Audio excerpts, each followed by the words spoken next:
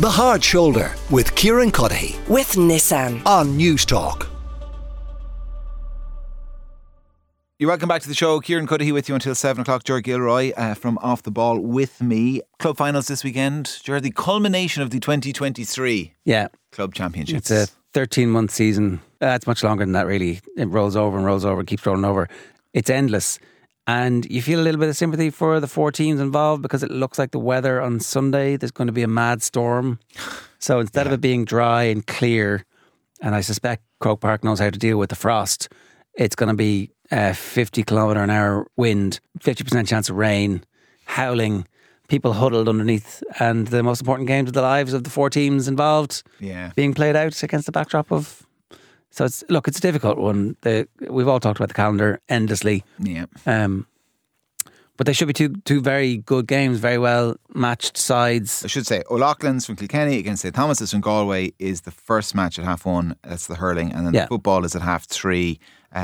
Glen and St Bridget's. Again, St Bridget's. Yeah. St Bridget's of Roscommon have been All-Ireland champions before. Glen haven't, but obviously have been involved in the controversy of last year when Kilmacud Crokes had 16/17 men on the field as they won the game at the very end, and they have the appearance of a team of destiny, but then the weather comes and St Bridget's are actually really good and have beaten everybody that they've had to beat this year. So that one's a toss-up. And the hurling, I think, is a bit of a toss-up as well. Like, people are making Thomas's favourites, I think, just on the basis of the fact that they beat Ballygunner. Yeah. But like, O'Loughlin Gales had to beat Ballyhale, which, so... Yeah. If O'Loughlin's win, Kilkenny teams would have won the junior, intermediate and senior. A clean sweep. Clean sweep. A savage achievement, according to Brian Cody, who I was talking to about this the other day. Ah, right. Name drop. Okay, very good. A harbinger of greater successes to come later in the year, or a distraction from when they should have been doing county training like those Limerick lads? Possibly. I guess those few lads from the O'Loughlin's team who could and should be in with the Kilkenny team are busy and will be busy, they hope, celebrating as of Sunday evening. Anyway, we shall wait and see. We're a week away from the start of the Allianz Senior Intercounty Leagues in football, and then the following week the hurling starts. So the season is upon us. Yeah. And it's really telescoped. You don't really get that much opportunity to try stuff out. There's a couple of months where it doesn't really matter, and then it starts to matter very quickly after that. So yeah. Anyway, those are the 2 big games on this weekend on Sunday. They're both Sunday, aren't they? They're both Sunday in Croke Park. Yeah. Double header, 1:30 and 3:30. The hurling, then the football.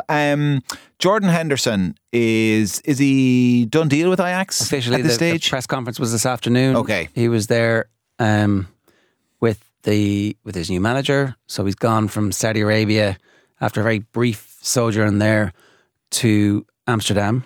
So what has happened? Why has he left Saudi Arabia? He hasn't yet spoken in any great detail about how unsettled he was or how unsettled the family were there, but that was the subtext to everything. Okay.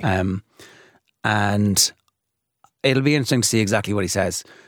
It looks on the face of it like one of the greatest public relations own goals from anybody in sport in a long period of time, which is a bit harsh really, because I get the impression that he's a good fella.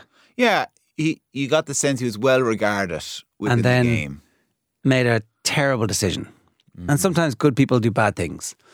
And it's not, and however you stand about his politics, I'm a big fan of most of the things that he got involved with. You have to remember, he kind of stepped forward as a leader off the field during COVID when the biggest clubs in world football were not going to pay their staff properly. And he rang around the other captains and said, we're going to stand up for the dinner ladies and the groundsmen and the kit washers at these clubs and make sure that they're not that they're going to get their full salaries. Yeah, you got a sense he himself had a sense of social justice.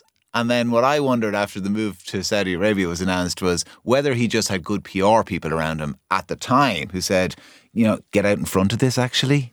You make a really good name for yourself if you can be seen to be the face of the person who stands up for the kit man. Yeah, I can see how you would be cynical like that given the decision that's just been made. Or somebody gave him really bad advice about Saudi Arabia and said, listen, everybody's going to be doing this. You may as well be the one that cashes in first. Look at what happened in golf. Everybody did it eventually. John Ram took the cash. You could take the cash too. Yes. Take the cash. It's so much cash. And it was so much cash. You know, it was anything between 400 and 700 grand a week tax-free. Now, the British press have been absolutely obsessed with what his taxation situation is going to be in the aftermath of this. Yeah, that was one of the first headlines I saw, what his tax bill will be. It was all that they were writing about all week. It was like, and various people were getting tax experts to explain what his liabilities would be based on the number of days that he was in England from the time that he signed the deal. And then it was reported that he hasn't got any money yet from Saudi Arabia, that he had deferred all the payments this year so that we're rolling into next year and he could build up his credits.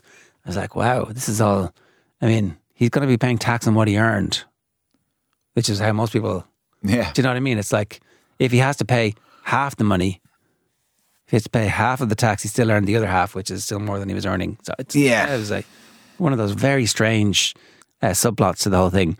But yeah, look, now he's going to play for Ajax for a couple of seasons, and Jurgen Klopp has come out and strongly defended him and said, look, that was a decision that he made, and now he's back in European football. Good for him. And there's a chance he makes the England squad for the Euros, and there's a chance England do well in the Euros, and there's a chance that all will be forgotten and forgiven. Yeah, like it was a very brief period of time. He did certainly lose his status as somebody who can express publicly a view on anything ever again. Yes. You know.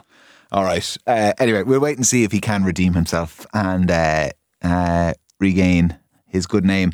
Speaking of names, Páirc Uí Chaoimh. Will it always be Páirc Uí Chaoimh, Ger, to you? Or can you see yourself talking about the big Munster Championship game at Super Value Park on the banks of the Lee?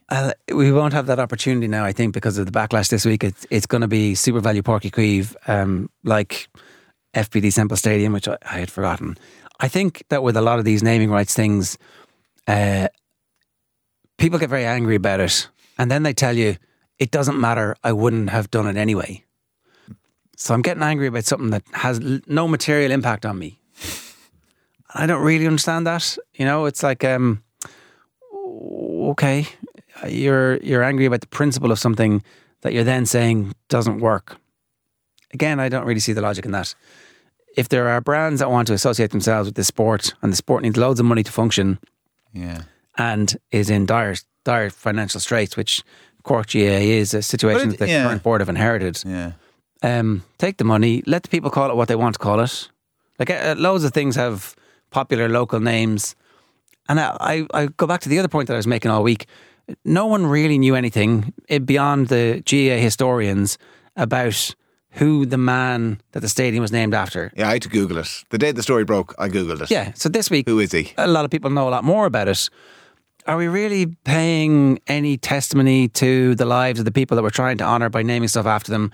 Or is it just a handy box-ticking exercise that's like, great, we never have to think about this again? Yeah. You know? Is it really keeping the history alive by calling stands and stadiums after people? Maybe if there was an installation about who he was and you brought the kids on school tours and explained it, that might have some way of, like, we were going through it. Not that many people know most of the stadium names. Croke Park, did you know much about the guy Croke Park named after? It was named after a club in Kerry, wasn't it? Exactly. Oh, hey! I don't know, Nolan Park in Kilkenny, actually. I don't know who it's named for. I couldn't tell you.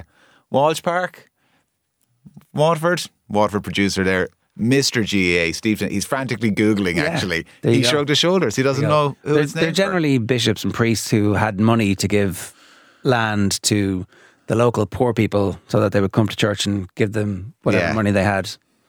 So, look, I don't know. I think that I'm not buying we have to be wedded to these things. We can't move anything ever. Nothing can ever change. And I feel a lot of sympathy for the Cork county executive who came up with this, sold the dream to Super Value, and now have to go back and say they'll get less money, surely. Like, I mean, look, I don't know, I'm not privy to it, but if you were a business executive in Musgraves, you would be saying, you know the deal that we had? I mean, if you're sticking in O'Queeve in the name besides Super Value, the deal is worth 20% less. And there's also been a sense that maybe people aren't going to use the name in every day. So, yes. You know. Anyway, Ger, listen, thank you very, very much. We'll talk to you again at the same time next week. Ger Gilroy there.